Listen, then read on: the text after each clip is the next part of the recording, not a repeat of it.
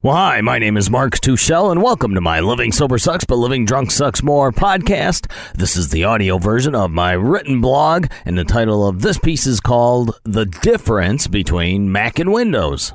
Now, this article isn't about computer software. It's about human personalities and behaviors. But I believe there's an interesting comparison to be made with Mac and Windows, and the metaphor can possibly help us open up our minds a little bit. Now, I'm using the Mac versus Windows analogy to paint a picture of how we're all similar, but we still compute problems in different ways. Now, I admit I got this idea when I was reading some work done by a neurologist. His name is Robert A. Burton, MD, and his work is more in the area of biology and genetics, and he does have an interesting book out titled On Being Certain. All right, anyway, back to my article. Now, both computers basically do the same functions. They send email, perform calculations, run spreadsheets, word processing, desktop publishing, video editing, audio editing. Do I have to go on? In many tasks, they both accomplish the same outcome, but each runs on different systems and uses different software.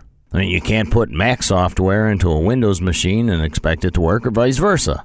Now, even the same program, such as Adobe, is designed for either Mac or Windows, yet it gives the same end result. The only way to share data and information is through bridging software or mutually usable platforms, such as email or, PDF files, stuff like that. And this takes me to my next point. And before you get mad at me about my next statement, at least continue listening. All men and women are not created equal, especially in the pursuit of sobriety. Now, this doesn't mean that I'm racist, sexist, prejudiced, or devoid of a heart. Well, maybe I'm devoid of a heart. But we are all equal in our core desires of happiness, contentment, safety, security, and pleasure. Yet we are not equal in many other areas. You have certain talents, skills, mental capacities, and attributes that I don't have, and I have certain ones that you don't have. You may go about sobriety in a different manner than me, and I in a different manner than you. And we'll enjoy and make the best out of our sobriety differently. But we're both pursuing the same goal, contentment in living as a non-drinker. I know I may have just said all men and women are not created equal, but I also pointed out that as people, we are pretty much the same. And we all love, we all hurt, we all seek happiness. Now, alcohol and drugs make no distinction between people. That's where we are all the same. Alcohol and drugs have no prejudice or racism. Either one will gladly overtake your life, regardless of your nationality, color, religion, political party, or sexual preference. In many areas, all men and women are created equal, and in others, we are not. So let me give an example of how we're the same, but not equal, and even how our brains, both biologically and mentally, work differently from one another. Let's say you like vanilla, and I like jalapenos. Put each of us into an fMRI machine, and that's a device that photographs what areas of the brain energize and illuminate. And you will see different areas of our brains go off when we're shown pictures of our favorite treat. Show us each a picture of our treat, and we're both excited about getting what we like, but different areas of our respective brains will illuminate. Vanilla is sweet, so your pleasure centers may go off, whereas jalapenos are hot, so my pleasure center may not go off, but I get a rush of adrenaline. And switch the pictures around and offer you jalapenos, and your amygdala may illuminate because you have a fear of jalapenos.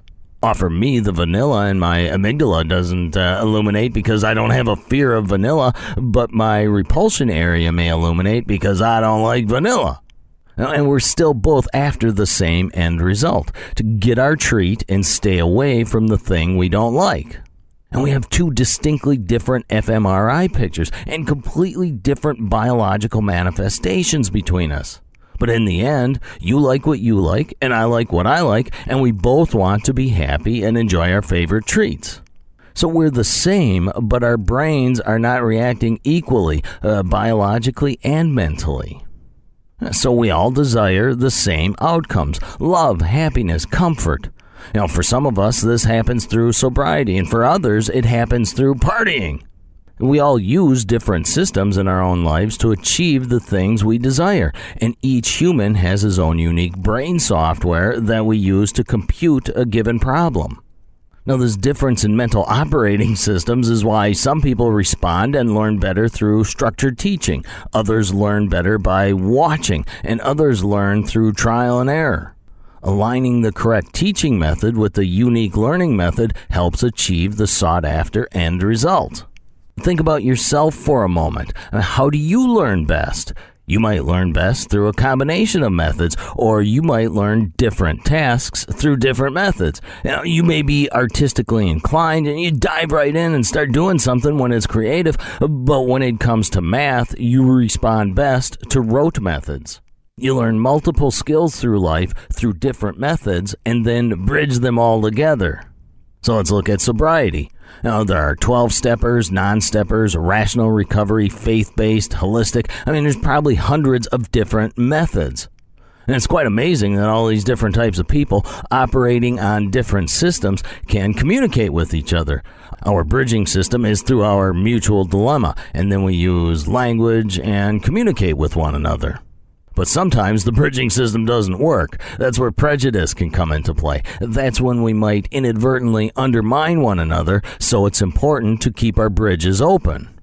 Now, for instance, just because I don't care for using AA, I won't tell you you're wrong if you like it. I must make sure that I don't criticize you for the operating system you use. I must not undermine your beliefs by attempting to force my beliefs on you. I only ask that you would do the same with me and don't criticize me, tell me I'm wrong, or force your beliefs on me. Now, I mention this all the time. If you don't like my website, my blog, my podcast, or my books, then don't read them or don't listen to them. I'm not forcing you.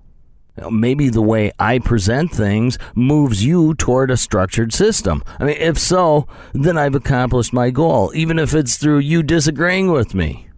Now, maybe we can learn something from one another and help each other towards our end goal of sobriety. I'm attempting to let people know that there are alternatives, yet still create a bridge. Now, and the lack of bridging can also happen between drinkers and non-drinkers. Now, some former drunks feel compelled to save the world. Everyone doesn't want to be saved.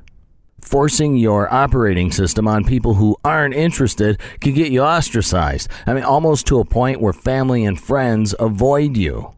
I think it can make for deeper friendships and relationships when we remember that we all run on different operating systems. I believe that it's worth the time and effort to bridge the gaps, not just in sobriety systems, but in general with our fellow man. Bridging politics, religion, musical tastes, artistic tastes, and lifestyles can make your life more interesting.